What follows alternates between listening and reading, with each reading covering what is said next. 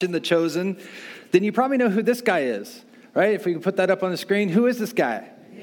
Nicodemus. Matt gave you a clue who we were talking about. And if you looked at the sermon notes, and if you pulled those out, want to use those, you probably have a clue as well. Nicodemus, or as his wife called him, Nico, right?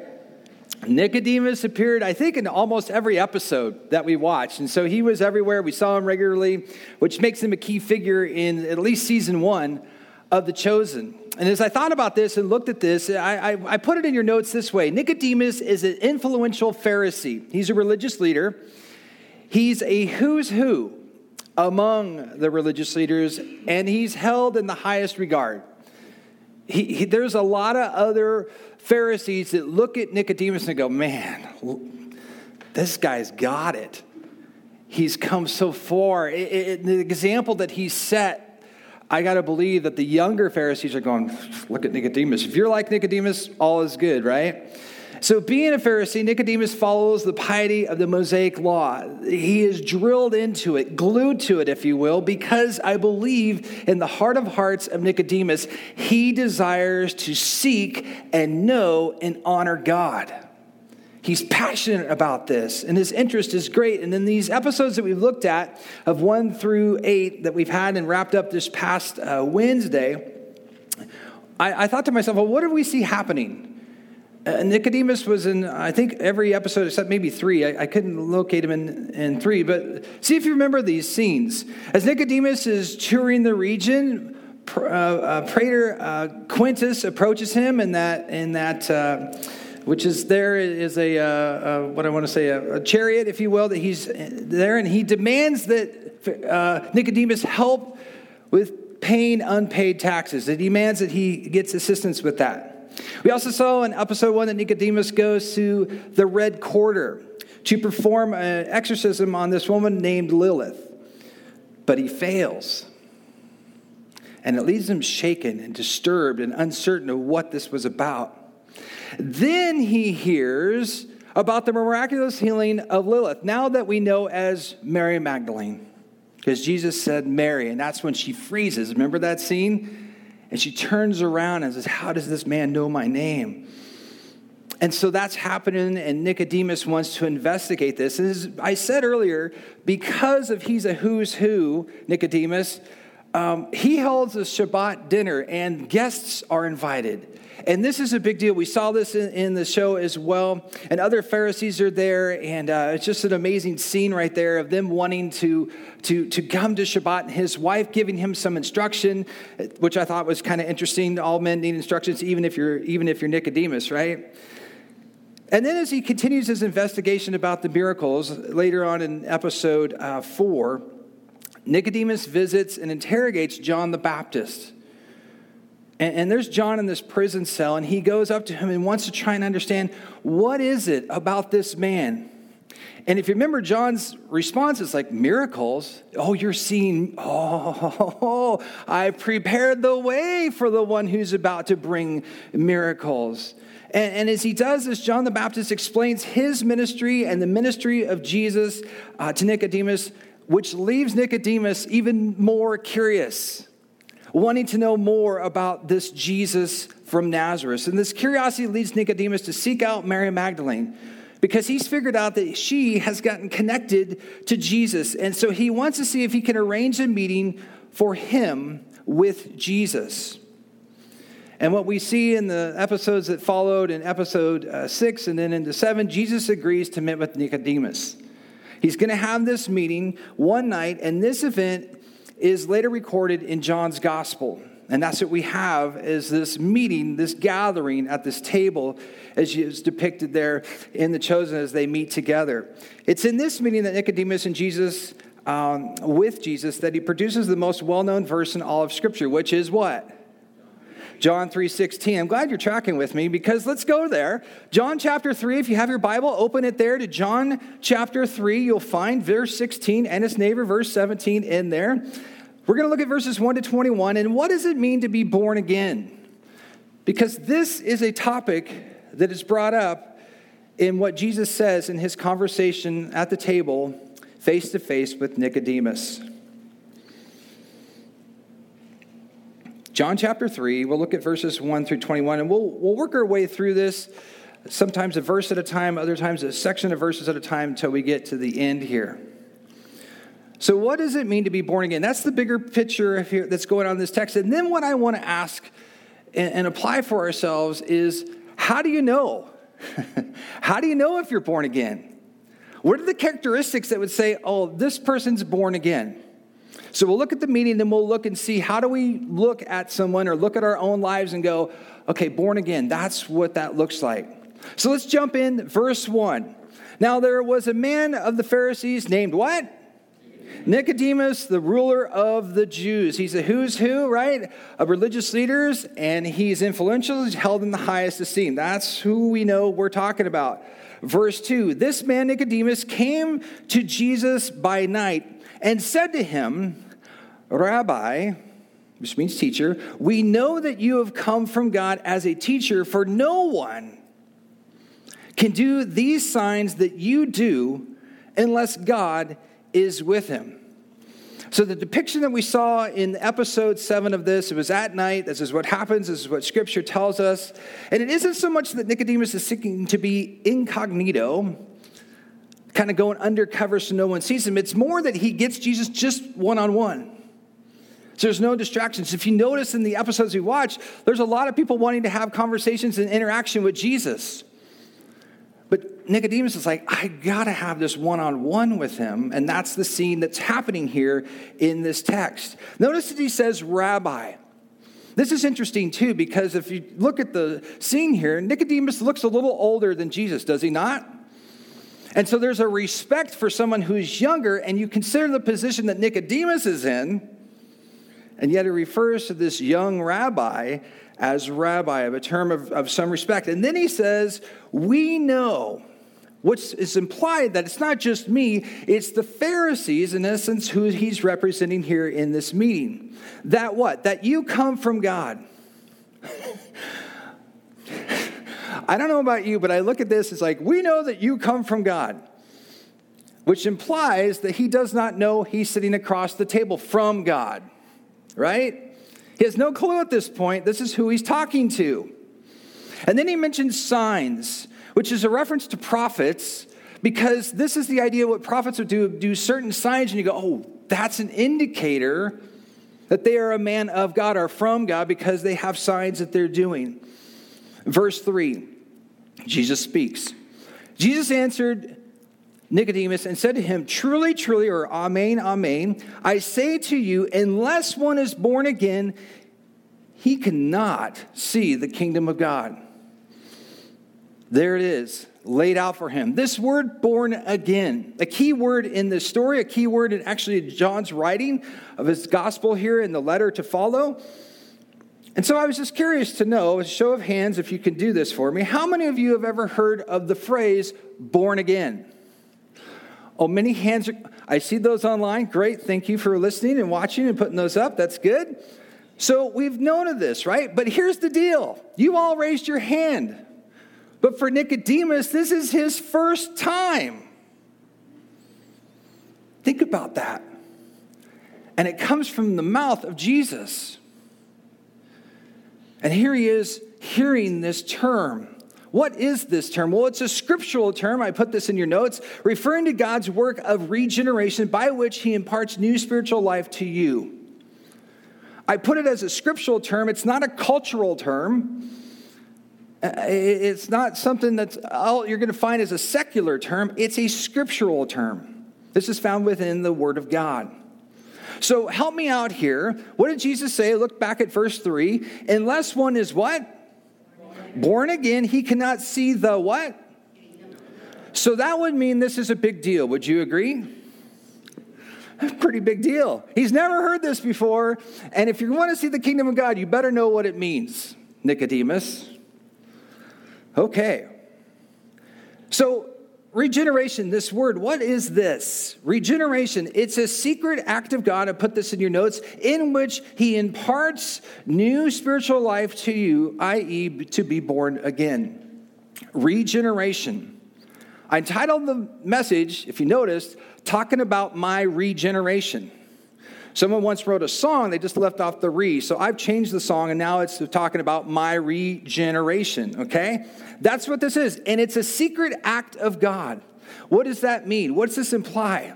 It's a work of regeneration is a mysterious work of God the Father and God the Holy Spirit in a believer. In other words, I play no active role in this work that God does. It's an instantaneous act. It is immediate upon the moment of conversion. Faith in Jesus Christ, perfect and completed righteous work on the cross, is the means by which you are regenerated. As I thought about this, I thought back to my regeneration day, my conversion.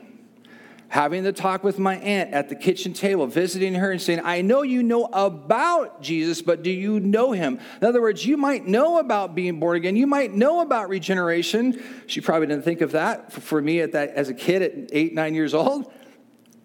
But I understood what she said next. She says, but do you know him personally? And it was at that moment I went down the hallway because I knew the answer was no, walked into a room, closed the door, sat down on my knees, and prayed to receive Jesus Christ as my Lord and Savior, asking to forgive my sins.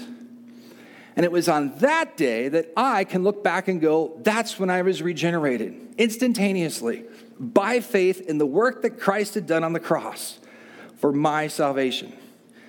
I hope you have a day, a moment you can look back on and go, yeah, that moment. Those moments are vivid in my kids' lives for when those days happened to them. And other students through youth ministry and adult ministry and being a pastor, it's been amazing to see that happen. So today we can state what being born again means, what regeneration means, but not on this night. Nicodemus is struggling with this phrase, born again. It's like he stopped Jesus and said, time out. Say what? What did you say? What was this phrase again you used that I don't know about? I'm clueless to what you're saying. Look at verse 4. Nicodemus said to him, how can a man be born again when he is old? He cannot enter a second time into his mother's womb and be born, can he? Do you remember that scene? And he has this perplexed look and kind of fearful of that's what it's supposed to mean. So clearly, Nicodemus doesn't grasp what this means to be born again. So here he is, he's there with Jesus, and it's obvious he's thinking of the natural, not the supernatural. Because he says in the chosen scene right there, well, I hope I don't enter into my mother's womb again, because she's dead. May she rest in peace. He's a little freaked out. Did you catch that? Because if she's gone and that's what it means, I'm toast, right? He's not grasping that this is a supernatural work, an act of God that is going to happen here. But thanks to Nicodemus's confusion, which was, you can say, thank you, Nicodemus, this does something for us. It leads us to have Jesus provide a fuller explanation of what he's talking about. So look at verses 5 to 8. Jesus answered, truly, truly, amen, amen. This is the truth here. I want you to get this. I say to you, Nicodemus, unless one is born of water and the Spirit, he cannot enter the kingdom of God. That which is born of the flesh is flesh, and that which is born of the Spirit is spirit. And I love this. Verse 7. Do not be amazed that I said to you, you must be born again. The wind blows and where it wishes, and you hear the sound of it, but you do not know where it comes from and where it is going. So is everyone who is born of the Spirit. Are you getting a better understanding here, Nicodemus? Are you grasping what's being said here? Born of water. Jesus is referencing the work that John the Baptist did, a message of repentance.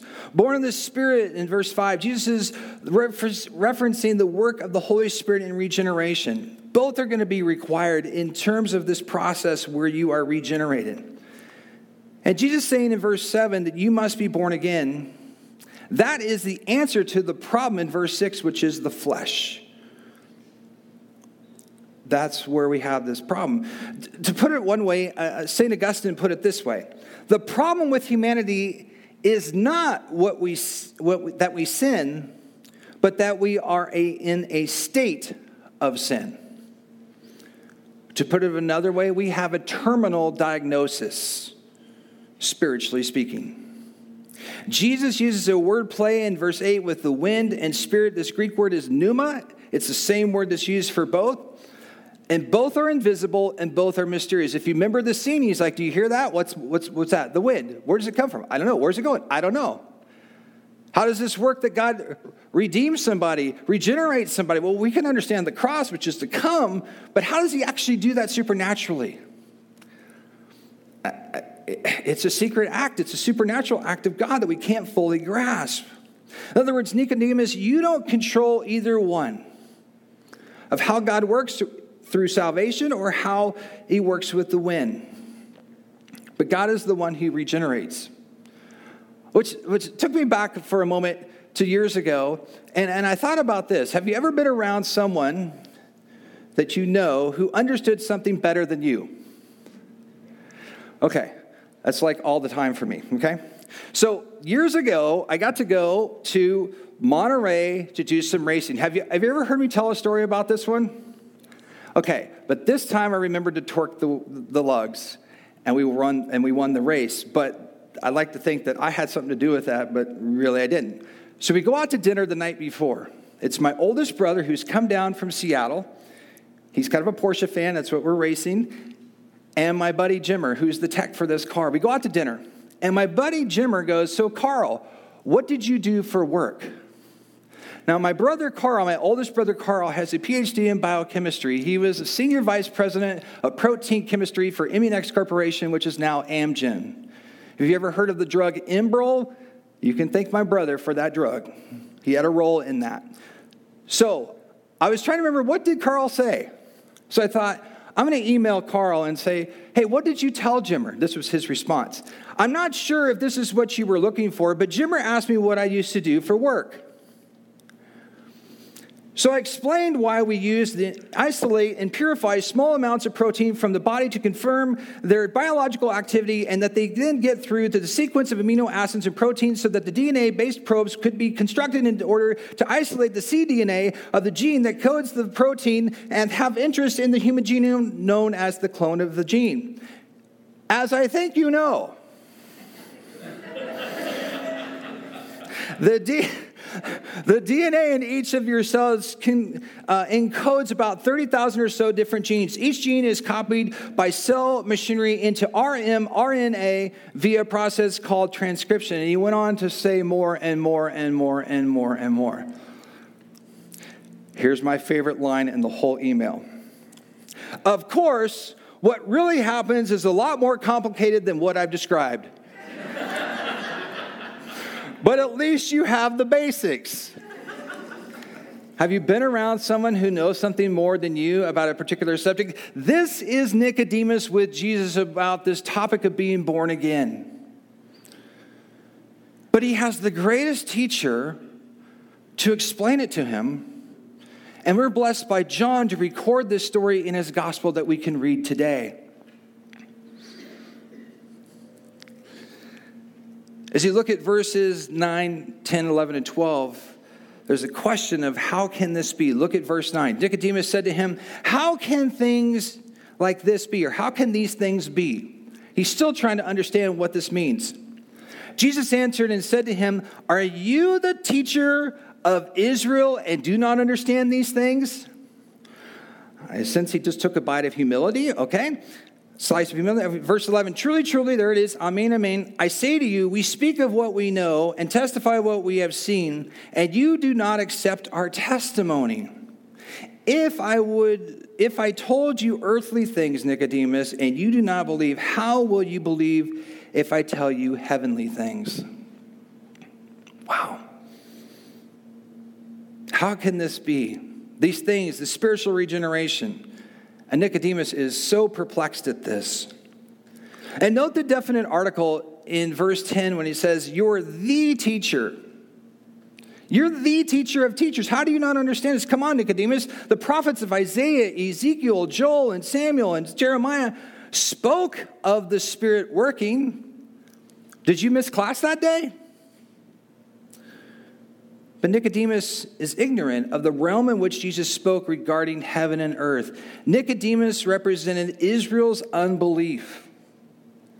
Nicodemus represented the lack of basic knowledge of how God works. In other words, we're not a whole lot different sitting there face to face.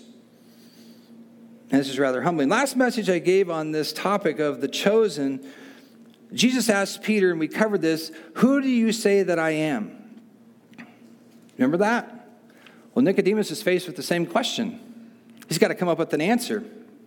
And out of his grace to Nicodemus, Jesus gives the answer which closes out this meeting. Let's look at it, verse 13, and we'll run to the end. No one has ascended into heaven but he who descended from heaven, the Son of Man. It's a reference to Daniel. Verse 14, as Moses lifted up the servant in the wilderness, even so must the Son of Man be lifted up, so that whoever believes in him will have eternal life. You might have heard this next verse. For God so loved the world that he gave his only begotten Son, that whoever believes in him shall not perish, but have eternal life. And its neighbor, for God did not send the Son into the world to judge the world, but so that the world might be saved through him. Look, Nicodemus, he who believes in him is not judged, and he who does not believe has been judged already, because he has not believed in the name of the only begotten Son of God. This is the judgment, that the light has come into the world, and then men love the darkness rather than the light, for their deeds were evil. For everyone who does evil hates the light and does not come to the light, for fear that his deeds will be exposed. But he who practices the truth comes to the light, so that his deeds may be manifested as having been wrought in God. Did you get it, Nicodemus?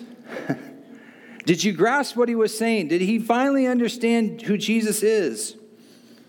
That Jesus is the Son of Man, that he is the long-awaited Messiah, the promised and long-awaited Messiah that Nicodemus has been longing for all his life. That just like the people by faith looked to the bronze serpent that Moses held up, and we saw that in there, they were bestowed life. That you now, Nicodemus, must by faith look to Jesus for salvation and be granted eternal life. That Nicodemus, you need to come out of the darkness. That Nicodemus, you need to come out of the darkness of your traditions and what you've understood, and look at the light that is right in front of you and see what is clearly before you. That Nicodemus, you must be born again. You must be regenerated. You must receive by faith new spiritual life miraculously imparted to you by God himself to you. As I thought about this, I thought, well, Nicodemus, I wish I could read in John's gospel whether or not you got it. Because that's where the story ends. I would like to know this definitively. I'd like some verses that show this. In other words, Nicodemus, you heard all about this, but did you become a born-again Christian? Did you become a born-again believer? And by asking this question, to even bring it up, implies that there is some uncertainty. If you read commentators who've written about this, they allude to this uncertainty. Perhaps you need to answer this question yourself. Did you become a born-again Christian? And you're like, I think so. Oh, let's move beyond thinking. Let's know. How do you know if you're a born-again Christian? Let me give you 4 characteristics as we head towards home. This is where we're really talking about my regeneration. First characteristic, you have a belief in Christ for salvation. You have a belief in Christ for salvation.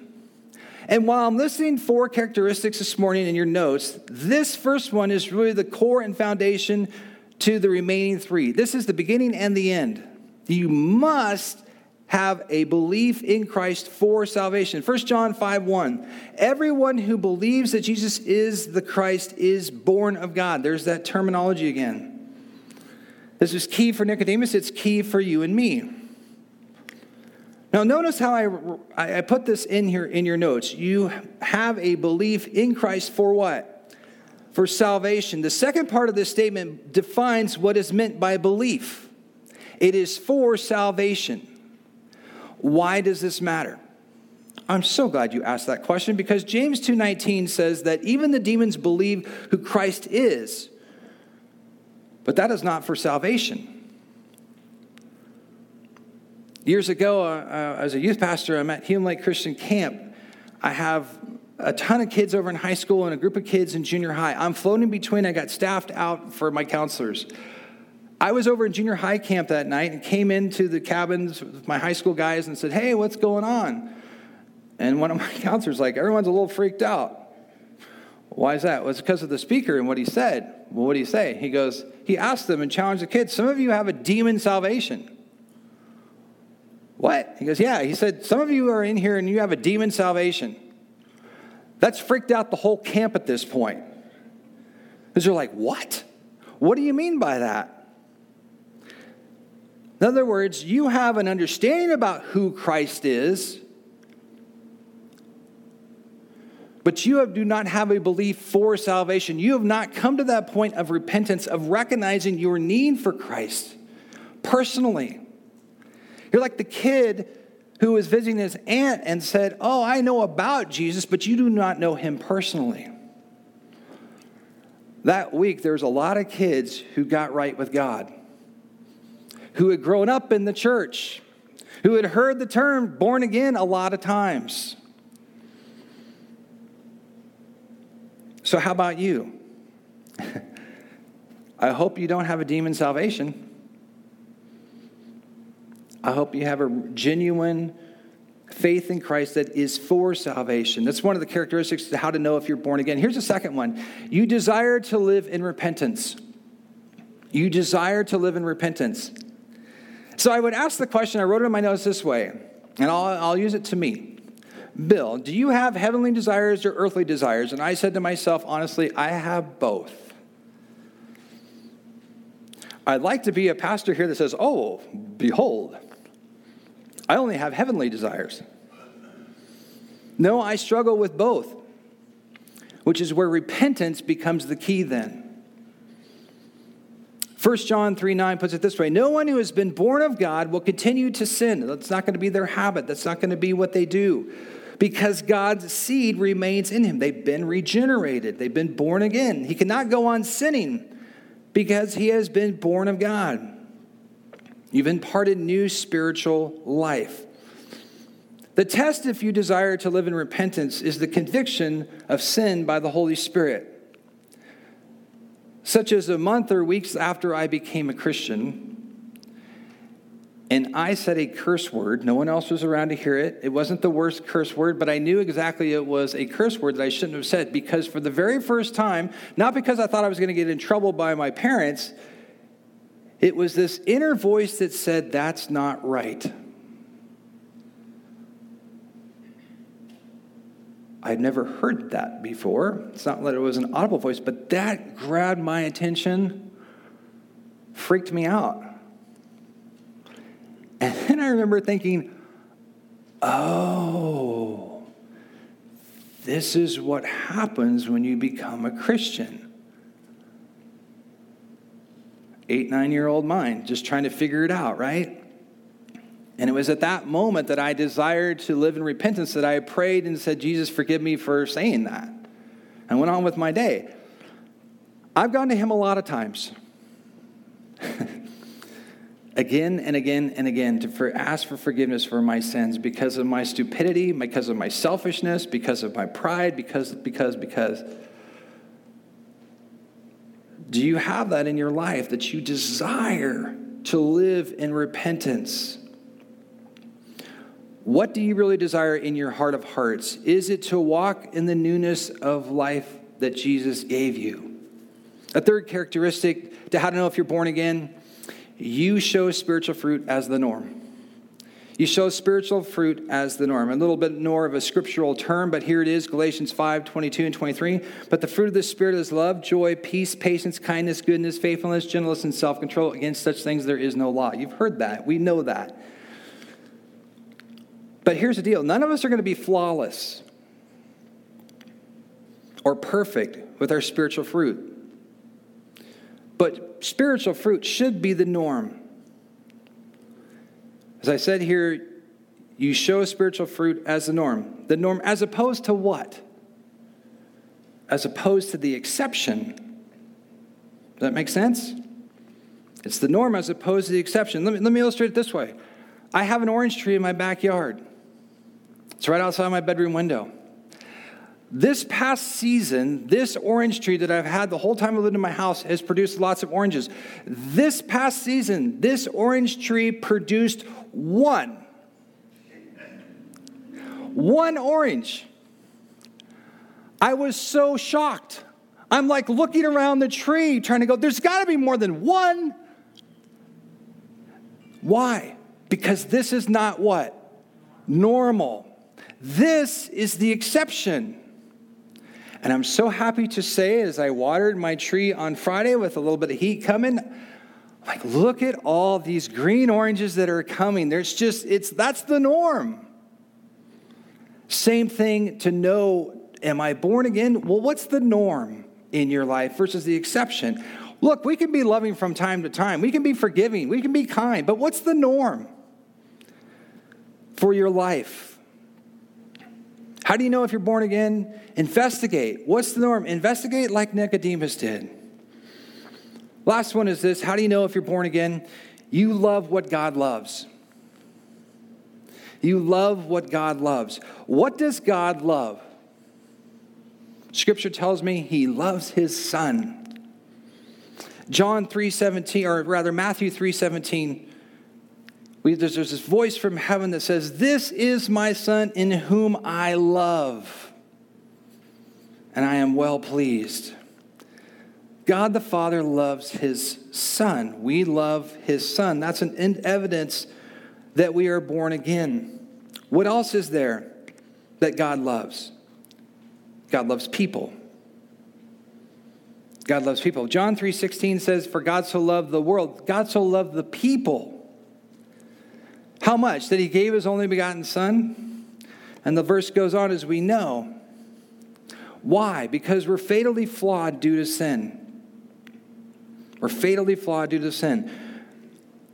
Do we love what God loves? Do we love his son? Do we love others? 1 John 4:7-8 puts it this way. "Dear friends, believers, Christians, those who are born again, let us love one another, for love comes from God. Everyone who loves has been born," there's that word again, "of God and knows God. Whoever does not love does not know God." Because, why? Because God is love. Want to know if you're born again? I want to submit to you that one way is to find out is to go ask others if they feel loved by you. In marriage counseling and preparing couples for marriage, I've said, hey, you might think that you love your wife,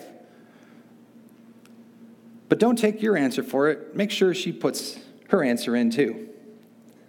Because that's what really matters, right?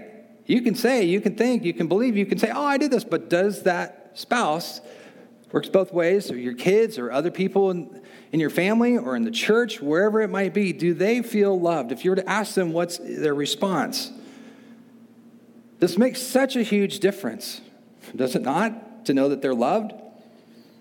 Years ago, before there was cell phones, do you just go back there for a second? Okay. My aunt and uncle lived on this busy street. There was accidents all the time there. They finally put a turn signal there, and I don't know why it took them so long. One night, crash happens. We kind of hear it. Okay, they're going to come to the door, ask if they can use the phone to call 911. Happened all the time. Ding dong. Yeah. Hope everybody's okay. Can we use your phone? You're in an accident. Sure, here you go. We have it ready for you. Cordless. So we moved up into the world. So this one particular night, this lady comes to the door. You get the idea. And my aunt comes to me and says, hey, I got to take this lady. she was in an accident. I got to take her in my car because she's trying to get her dog to the vet because there's some emergency going on. She says, dinner's about done. I'll be back later. She takes this lady, and at the end of the evening, she drops this lady off at her house. She's like, why did you do this for me? Why did you drop what you were doing? I get maybe to give me the phone, but why did you take me and take my dog and stay with me and be with me in that waiting room and then go home with me? Because I love Jesus. And Jesus tells me I'm to love others. Oh. And I don't know what the conversation went there, but that person knew for a fact something's different about you. Who does this? Someone who loves others. It's a hallmark. It's a characteristic of those who have been born again.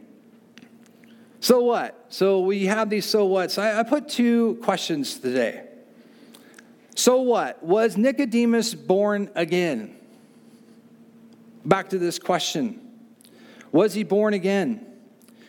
As I said, Scripture doesn't give a direct answer to this. However, we can say, well, what are the characteristics?